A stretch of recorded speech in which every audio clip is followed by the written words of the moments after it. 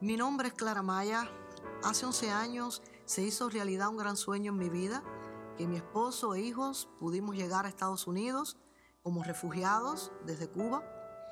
El anhelo de llegar a este país para comenzar una nueva vida y sobre todo que nuestros hijos pudieran tener un mejor futuro fue una oración contestada. Aunque no teníamos familiares ni amigos, al llegar a Houston ni hablábamos inglés y ni sabíamos mucho de esta cultura, llegamos cargados de sueños, planes y altas expectativas.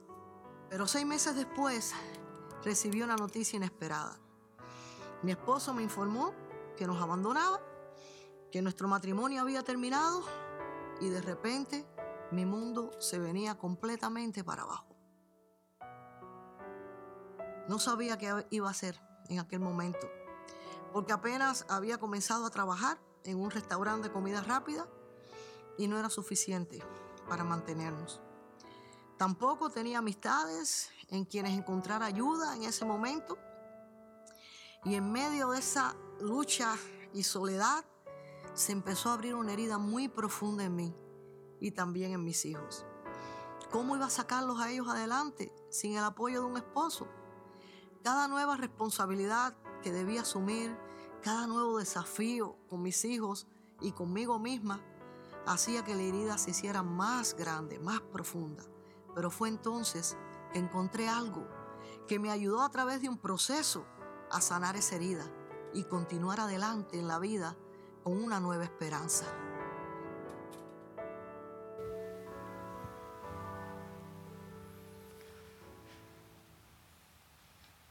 Pues qué historia tan impactante el de Clara, ¿verdad? La manera que algo de repente, de la noche a la mañana, cambió su mundo y como ella mencionaba, se derrumbó todo su mundo cuando su cónyuge, su esposo, decidió abandonarla.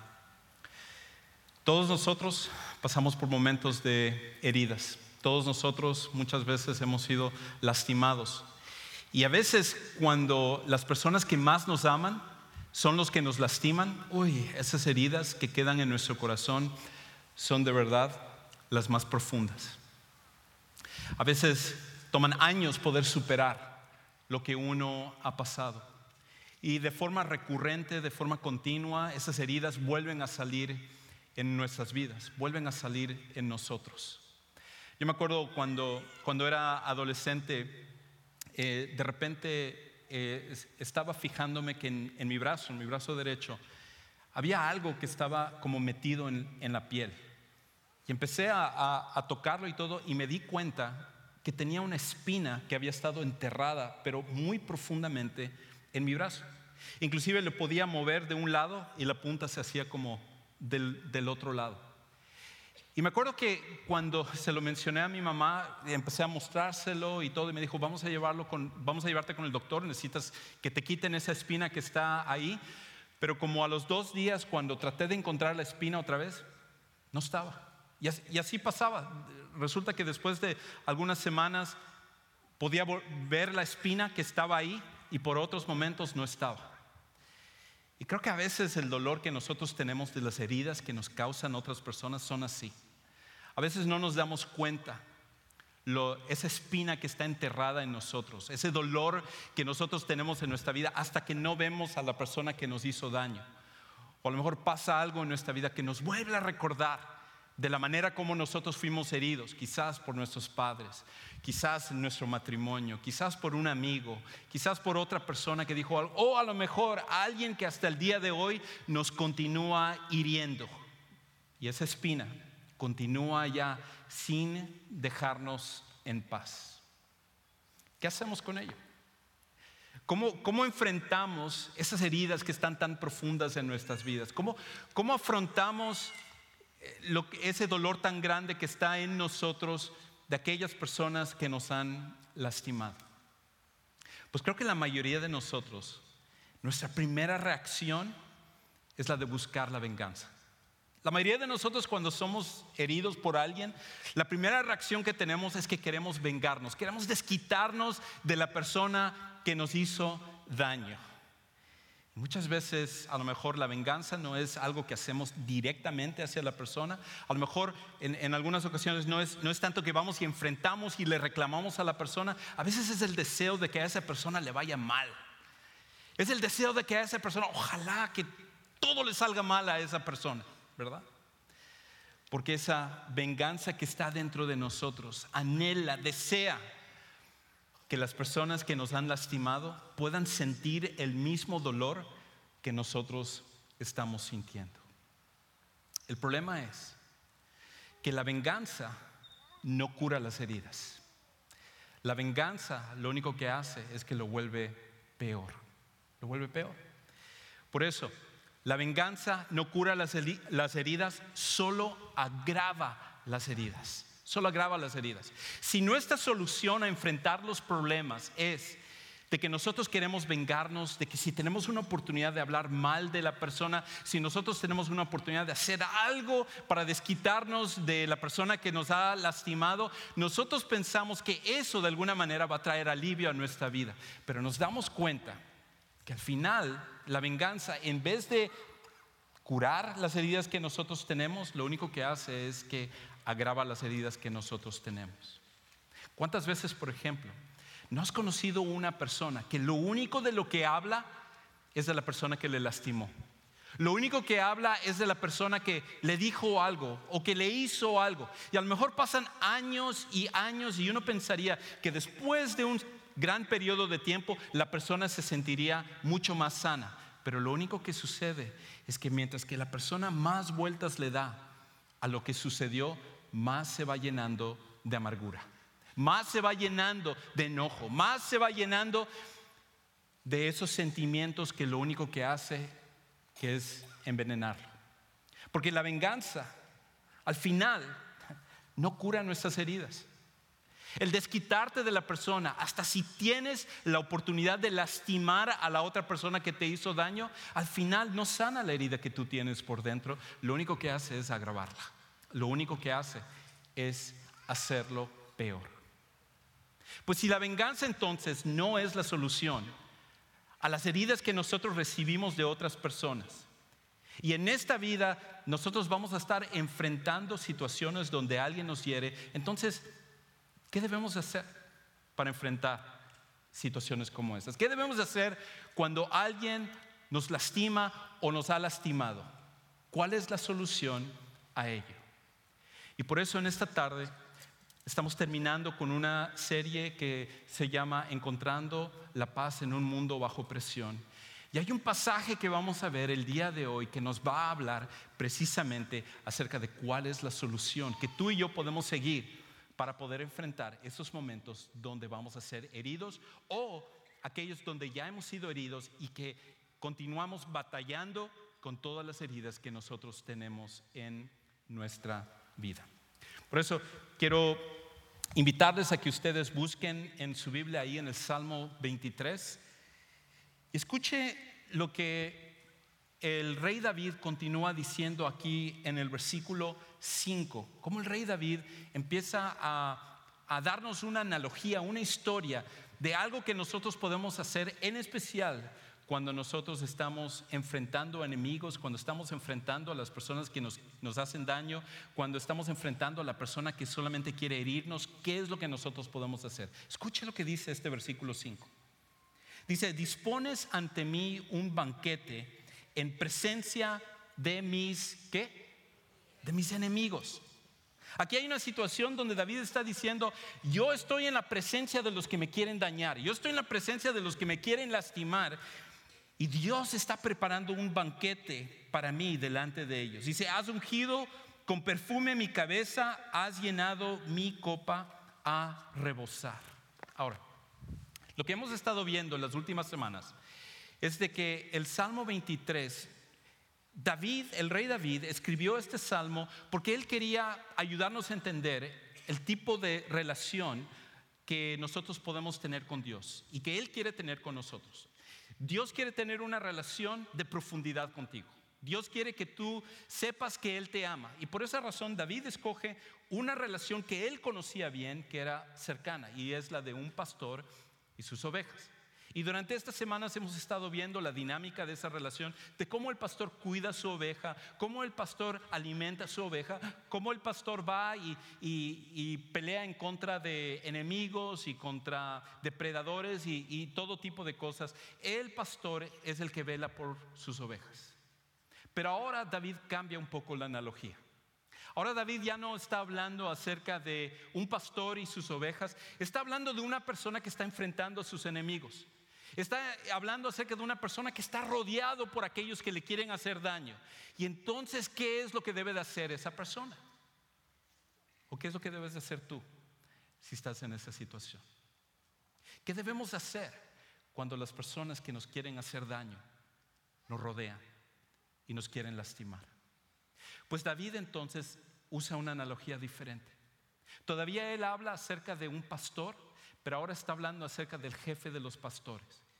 Y como ese jefe de pastores agarra y toma a David como su huésped de honor. Ya no David es la oveja que hemos estado hablando en las últimas semanas. Ahora David es ese huésped de honor que entra a la presencia del jefe de todos los pastores, el principal de todos los pastores, y él lo lleva y le prepara un banquete en su tienda de campaña. Ahora, para nosotros muchas veces cuando escuchamos este tipo de cosas, como que no nos cae el 20, como se dice, de que la relación que existe entre alguien como un pastor de ovejas con un huésped de honor es una relación súper profunda. Hasta el día de hoy, inclusive, en el Medio Oriente, las personas que son pastores de ovejas, cuando toman a alguien como su huésped de honor, prácticamente le está dando protección y está dando provisión completa para él. Si esa persona tiene enemigos, al final su anfitrión, el jefe de los pastores, él se vuelve el protector de esa persona. Él se vuelve el protector de ese huésped de honor. Y por esa razón, cuando esa persona está huyendo de sus enemigos, cuando esa persona está lleno de temor, cuando esa persona está tratando de ver cómo va a enfrentar a sus enemigos, cuando viene el jefe de las ovejas y lo toma, lo que él está diciendo es esto: está diciendo, tus enemigos son mis enemigos y tú no tienes que preocuparte. Yo me voy a encargar de tus enemigos. Ya no eres tú el que vas a pelear, sino que voy a ser yo y mi gente el que va a pelear por ti. Eso es lo que Dios hace por nosotros. Dios es como ese jefe de pastores. Dios es como ese que toma a las personas que nos quieren hacer daño y Él nos aparta de ellos y nos dice, ¿sabes qué? Tú no te preocupes por aquellos que te están criticando. Tú no te preocupes por aquellos que te quieren hacer daño. Esas personas yo me voy a encargar de ellos. Tú ven y tú confía en mí. Tú permite que yo sea el que pueda pelear por ti. Tú permite que yo sea el que te pueda ayudar en medio de esta situación. Porque al final de cuentas, lo que nosotros necesitamos entender con respecto a este pasaje es esto. No importa quién es tu enemigo cuando estás protegido. No importa quién es tu enemigo cuando tú estás protegido. En vez de preocuparte por las personas con las cuales tú vas a enfrentar, al final, cuando tú estás protegido, lo único que importa es que estás con esa persona que te protege. Y no importa que sean los enemigos más fuertes que hay, al final lo que importa es que cuando tú estás protegido, puedes enfrentarte hasta el enemigo más fuerte. Me acuerdo que cuando estábamos en la preparatoria, yo tenía un amigo que era parte de nuestro grupo más cercano. Y me enteré que este amigo era un experto en artes marciales. Desde que era niño, inclusive me habían dicho que él tenía una academia de artes marciales y él era buenísimo para pelear. Era casi como el Bruce Lee mexicano. Cuando tú estabas con él, tú te sentías completamente seguro, porque él podía pelear. Y inclusive yo muchas veces le preguntaba, oye, ¿cómo haces esta técnica? ¿Cómo haces esto? Y él hablando acerca de las diferentes técnicas de artes marciales. Y me acuerdo, en una ocasión estábamos en un parque y de repente se armó una super pelea y yo dije, yo me voy con mi amigo. Yo me voy a estar al lado de él. Si pasa cualquier cosa, prefiero estar con él porque él es el que me va a proteger. Años después, me enteré que no era un experto en artes marciales. Me enteré que era una broma de otro de mis amigos que simplemente nos metía esa historia que él era un gran experto para pelear. Gracias a Dios que ese día en el parque nadie se metió con nosotros, porque yo esperando que él iba a protegerme, al contrario, a lo mejor yo iba a tener que terminar protegiéndolo a él, pero ya tirado en el piso o algo por el estilo. A veces creo que como seguidores de Jesús, nosotros tratamos a Dios de esa misma manera. Escuchamos acerca de que Dios es nuestro protector. Escuchamos acerca de que Dios es el que tiene el poder para resolver cualquier situación, pero tan pronto entramos en el problema, pensamos que es cuento, pensamos que todo esto es invención, que en realidad Dios no tiene el poder para protegernos, Dios no tiene la capacidad para poder ayudarnos de aquellos que nos hacen daño, y como que nosotros tiramos nuestros brazos al aire y decimos, estoy solo. Yo no puedo ante tantas personas que me están lastimando. Yo no puedo ante esta situación que simplemente me está quitando lo que es la paz en mi vida. Pero déjame decirte que cuando tú tienes a Dios como tu protector, nunca debes de sentirte así. Nunca debes de sentir que Dios te va a desamparar o que Él no te va a proteger. Al contrario. Si nosotros simplemente supiéramos quién es el que camina con nosotros día tras día, nosotros no estaríamos tan llenos de temor. Si tú simplemente supieras quién es verdaderamente el Dios que dice que Él te va a ayudar en contra de tus enemigos, no estarías tan estresado en la vida y no estarías tan preocupado de todo lo que está pasando. Porque al final, cuando tú vienes a entender esto, cuando vienes a entender quién es Dios realmente, las cosas cambian por completo. Y tanto poder tiene este Dios que él inclusive habla acerca de que no solamente nos protege de los enemigos, sino que nos prepara un banquete delante de ellos, de manera que nuestros enemigos, de acuerdo a lo que David está diciendo acá, nos están viendo, quisieran tomarnos, quisieran herirnos, quisieran lastimarnos, quisieran destruirnos, pero el protector está ahí. Dice, tú no te preocupes por ellos, tú disfruta. Aquí hay un banquete que yo te preparo. Tú puedes descansar en mí porque yo soy el que me voy a encargar de todo esto. Y lejos de preocuparse esa persona, lejos de preocuparnos nosotros, inclusive unge nuestra cabeza con aceite, que era una forma de decirle a la persona, tú eres importante, tú eres una persona de honor, me preocupa lo que te pasa a ti y por eso tú ahora estás bajo mi protección. Y luego dice, has llenado mi copa a rebosar. En otras palabras, yo me voy a encargar de todas tus necesidades, yo me voy a encargar de lo que tú necesites, yo voy a ser tu protector y voy a ser tu proveedor.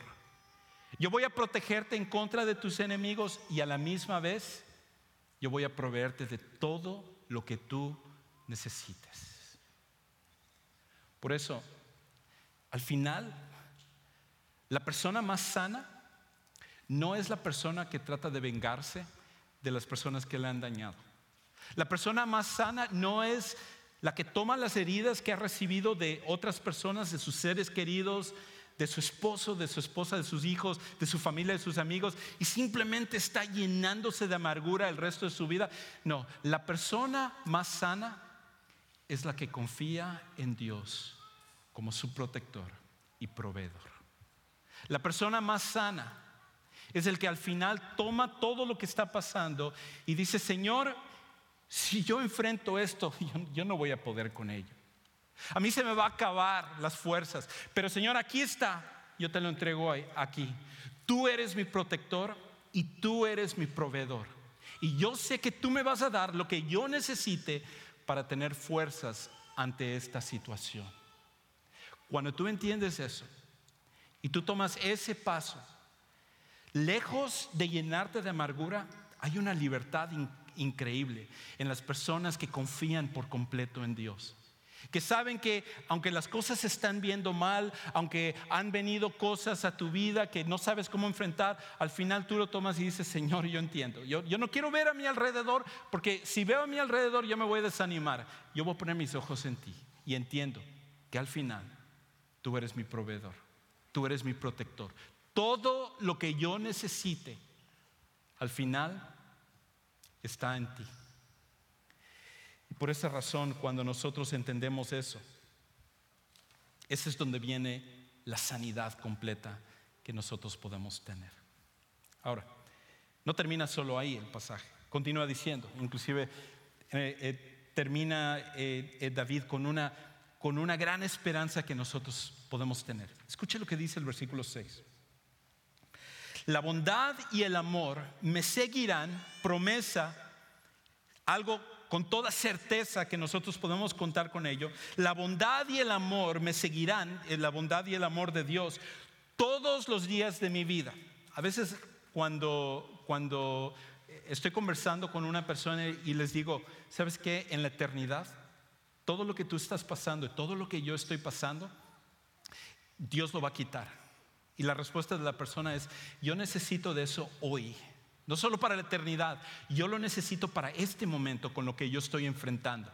Y aquí David dice: esto va a ser una realidad para nosotros en esta vida. Cuando tú enfrentes los problemas, no que no vas a tener problemas, vas a tener problemas. Vas a tener problemas, vas a tener personas que van a querer lastimarte. Vas a tener personas que van a decir cosas atrás de ti que cuando tú lo sepas van a traer gran dolor a tu vida. Van a haber personas que van a querer aprovecharse y van a lastimarte. Pero cuando eso suceda, una de las cosas que tú necesitas saber es que la bondad y el amor de Dios van a estar ahí para ti, porque es parte de su provisión. Es parte de lo que tú necesitas para enfrentar a las personas que quieren lastimarte. Y David dice: la bondad y el amor me seguirán todos los días de mi vida, aquí en el mundo, y en la casa del Señor habitaré para siempre. No solamente la bondad de Dios va a ser suficiente para esta vida, sino la bondad de Dios, el amor de Dios va a ser suficiente también para la eternidad. Y por eso cuando este pasaje utiliza esta idea de bondad y amor, quiere decir, ahí la palabra en el original es un amor leal. Es la idea de un amor inagotable. Es como una fuente de la cual surge el agua y nunca se acaba. Y cada vez que nosotros tenemos sed, podemos ir a esa fuente y podemos tomar y tener la completa seguridad de que siempre va a haber una provisión suficiente para nosotros. Por esa razón, David lo que nos está diciendo es esto: el amor inagotable de Dios al final es la medicina para cualquier herida. El amor inagotable de Dios es la medicina para cualquier herida. Lo que tú estás enfrentando hoy, las heridas que tú has venido cargando desde hace tiempo, las personas que en este momento están tratando de lastimarte, déjame decirte, Dios promete ser tu protector ante eso, pero también Él quiere ser tu proveedor. Y lo máximo que tú puedes recibir es el amor inagotable de Dios, porque el amor inagotable de Dios es algo que te va a cambiar a ti y es suficiente para enfrentar cualquier situación que tú estás pasando en tu vida. Cualquier cosa que tú estás pasando, el amor inagotable de Dios es suficiente para ti. Ahora, el amor humano no es suficiente. El amor humano no es suficiente para poder perdonar a los que nos lastiman. El amor humano no es suficiente para poder sobrellevar y ver a lo mejor a la persona que nos continúa lastimando. El amor humano no es suficiente, se va a acabar. Y por eso Dios nunca nos dice: con tu amor humano enfrenta estas situaciones, porque nuestro amor no es suficiente. La Biblia lo que nos dice es que Dios ha derramado su amor en nuestros corazones. Y ese amor va a ser suficiente para que tú puedas enfrentar a cualquier persona o cualquier cosa que tú estás pasando y tener la seguridad que esa provisión será suficiente para eso que tú estás enfrentando. Ahora, hace años leí una historia de algo que ejemplifica donde este amor inagotable realmente se da. Leí acerca de un niño que se llama Chris Carrier. Y resulta que este niño de 10 años un día estaba caminando por la calle, cuando de repente un señor que venía en una de esas casas móviles se paró y le llamó a él por su nombre. Hey Chris, ven para acá. Estaban ellos en Florida. Y le dice, ¿sabes qué? Yo soy amigo de tu papá y yo quiero ir a comprarle un regalo para agradecerle por algo que él hizo por mí. Y cuando este pequeño niño, Chris Carrier, escuchó acerca de esto, pues él obviamente quería pues hacer algo para ayudar a que este hombre pudiera darle un regalo a su papá. Así que se subió a la casa móvil y empezaron a manejar. Y ellos empezaron a irse, salir de la ciudad y empezaron como a meterse ahí a lo que era la selva que hay en Florida. Y el hombre le decía, no, es que ando medio perdido, no sé dónde estamos ahorita, déjame ahorita saco el mapa y vemos dónde está. Y Chris Carrier, el niño de 10 años, viendo el mapa y tratando de ayudar a este hombre que estaba con él, de repente sintió un dolor bien agudo en la espalda. Y lo que había pasado es que este hombre había tomado un picayelos y se lo había clavado en la espalda de este niño. Agarró al niño, lo arrastró, lo sacó, lo puso a un lado y le disparó en la parte de la izquierda de su cráneo y lo dejó ahí desangrándose para que se muriera. Por 6 días, Chris Carrier estaba botado, pequeño niño, 10 años, con una herida en el cráneo. Milagrosamente no había muerto, sino que la bala rebotó y salió de su ojo. Perdió el ojo, pero se estaba ahí desangrando. Aparte de que tenía la herida en su espalda. Y después de 6 días, alguien que estaba pasando por ahí vio a un niño tirado, se acercó y lo rescató. Lo llevaron a un hospital y entonces él lo estuvo ahí en un tiempo para que él pudiera sanar, ya con su familia y todo. Y él cuenta que cuando eso sucedió se llenó de gran temor. Inclusive la policía les había ofrecido protección policíaca, porque como Chris Carrier quedó tan traumado de lo que había pasado, él ni siquiera podía acordarse de cómo era el Señor con el cual él se había subido al carro. Pero la historia no termina allá. Después de unos años, cuando él tenía 2 años, él empezó a ir a una iglesia. Y en esa iglesia hablaron acerca de recibir a Jesús como su Salvador personal.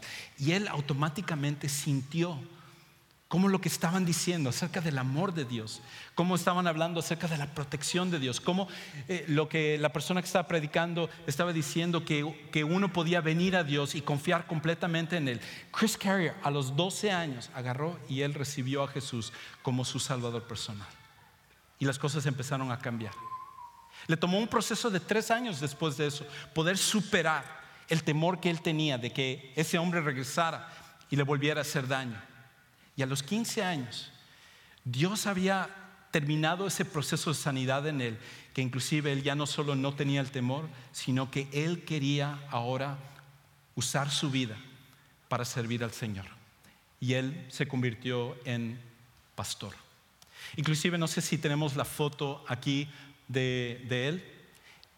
Ese es Chris Carrier a la izquierda, y como puedes ver, ahí quedó la herida de su ojo como un recordatorio de ese trágico día, de cómo este hombre que de repente vino y que no sabían por qué, vino y lo trató de matar.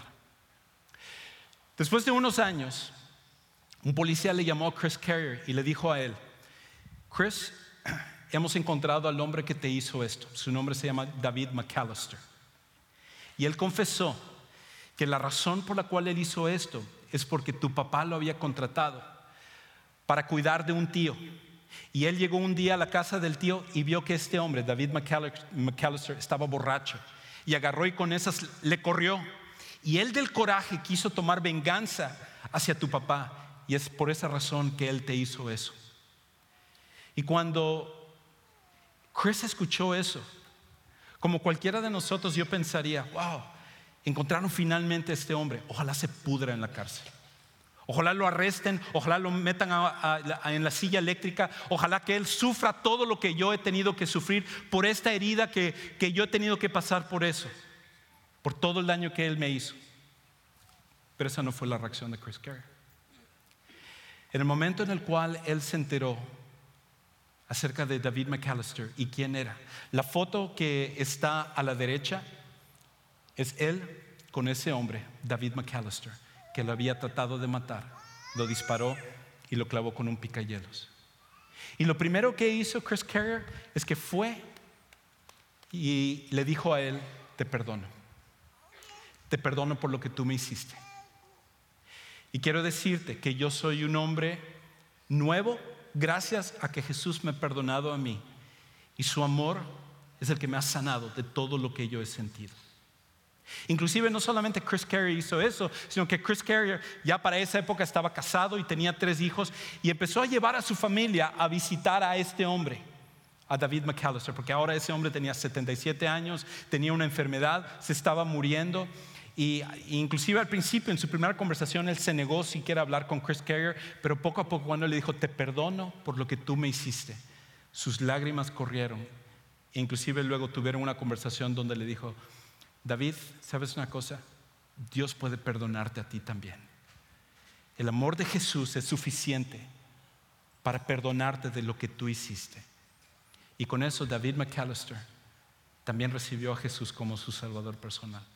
Y algún tiempo después, unas semanas después, murió. Chris Carrier termina contando la historia diciendo: lo que comenzó como una herida fuerte en mi vida se ha convertido en una de las cosas máximas que Dios ha utilizado para tocar la vida de otras personas. Y gracias a eso también, ese mismo hombre y él estarán juntos en el cielo para siempre.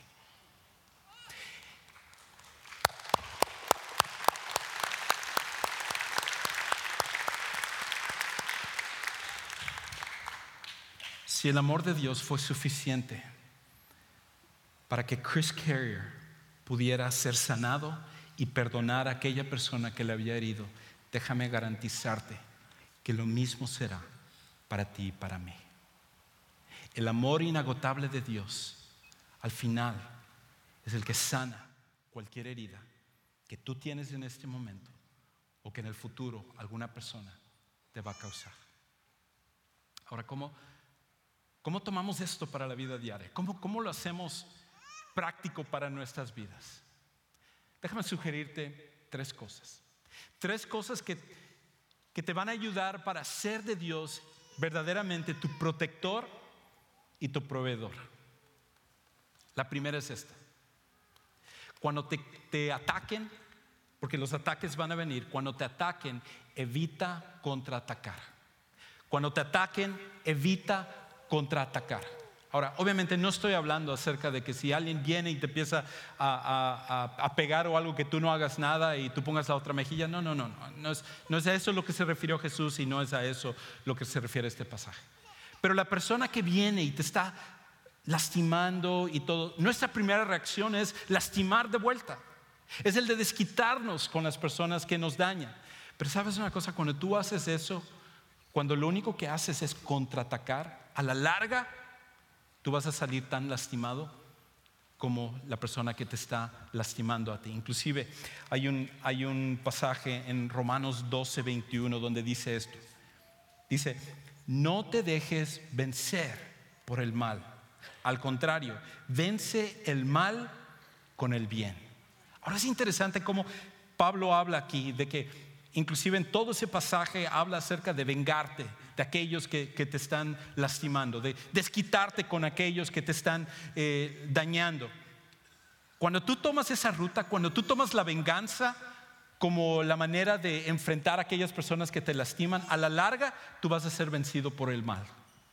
Tú vas a terminar igual que la otra persona. Y en vez de que tú estés sano, lo que va a pasar es que tú vas a terminar peor. Cuando tú usas el mal para confrontar a aquellos que te hacen daño, tú vas a terminar igual o peor que la otra persona. Pero cuando usas el bien para confrontar a los que te hacen mal, las cosas cambian por completo. Entonces, en vez de seguir tu primer impulso de contraatacar a esa persona, lo que necesitamos hacer es no contraatacar. Entonces, ¿qué hago? ¿Simplemente me dejo? No. Ahí es donde viene el segundo paso. Y el segundo paso es este: confía en Dios como tu defensor, entregándole el problema. Cuando tú recibas el ataque, en vez de contraatacar, lo que necesitas hacer es pedirle a Dios: Dios, lo que yo estoy sintiendo, lo que me hizo esta persona, lo que me dijo esta persona, todo esto me lastima, pero ¿sabes una cosa, Señor? Yo voy a confiar en ti, de que tú has prometido ser protector y proveedor. Y aquí está este problema, resuélvelo. Tú encárgate de esa persona y tú pon cada cosa en su lugar. No permitas que yo me llene de amargura, sino que toma esto y al final tú sé el que resuelva esta situación. Y una tercera cosa que necesitamos hacer en este proceso es entonces permite que Dios sane cualquier herida por medio de su amor. Permite que Dios sane cualquier herida por medio de su amor. Si tú dices: no, es que tú no sabes lo que me hicieron, Juan Carlos. Tú no sabes el hogar donde yo me crié. O tú no sabes la manera como mi esposo o mi esposa me trataron, o las cosas que me hicieron. Tú no sabes lo que este amigo me dijo a mí y todavía escucho esas palabras. Tú no sabes. Y ¿sabes qué? Tienes razón. Yo no sé el daño que te hicieron. Yo no sé lo lastimado que tú estás. Pero hay una cosa que sí sé. Y lo que sé es que el amor de Dios es más grande que cualquier cosa que te haya lastimado. Y es suficiente para que tú puedas enfrentar lo que tú estás pasando. Sin importar lo grave que sea lo que te haya pasado, el amor de Dios es mucho más grande que lo que tú has pasado. Y ese amor es a donde tú y yo podemos refugiarnos, podemos apelar, y es suficiente para sanarnos, no importa lo que nosotros pasemos. Ahora, ¿te imaginas que nosotros pudiéramos vivir de esta manera? No podemos evitar que otros nos lastimen, pero sí podemos aprender a cómo enfrentar esto. ¿Te imaginas que la siguiente vez que viniera ese comentario o una persona que simplemente quiere hacerte daño, que reaccionáramos de esta manera? Lo increíble que sería. Tal como una historia como el de Chris Carrier. Qué increíble sería que tú y yo nos podamos comprometer de esa manera y refugiarnos en Dios como nuestro protector y nuestro proveedor. A lo mejor el primer paso para eso tiene que comenzar en esta tarde, porque cuando estoy hablando acerca de esto, ya en tu mente tú ya sabes, tú ya piensas en esa persona que te lastima o esa persona que te lastimó. Quizás hoy es el día que tú tienes que venir y rendirlo a los pies de Jesús, ponerlo al altar y decir: Señor, aquí está esto, yo lo he cargado por mucho tiempo, a cada rato yo lo saco, me lleno de amargura, lo critico, lo digo a otras personas, le digo acerca de la persona que me lastimó, porque es mi forma de vengarme, pero al final yo termino peor a como yo estaba. Y a lo mejor hoy es el día que tú finalmente tienes que venir a entregar esto a Dios. Y por esa razón, lo que vamos a hacer es que mientras que este siguiente canto es entonado, yo quiero que ahí donde tú estás, tú pienses en esa persona y tú en esta tarde puedes decir: Señor, aquí entrego a esta persona que me ha lastimado, aquí entrego a esta situación que yo no he podido superar, aquí te lo entrego a ti. Comienza tú el proceso de sanidad en mi vida para que yo finalmente pueda superar esto, porque yo quiero confiar en ti hoy y por el resto de mi vida, de que tú vas a ser mi protector y mi proveedor. ¿Por qué no nos ponemos de pie y hacemos de este siguiente canto nuestra oración?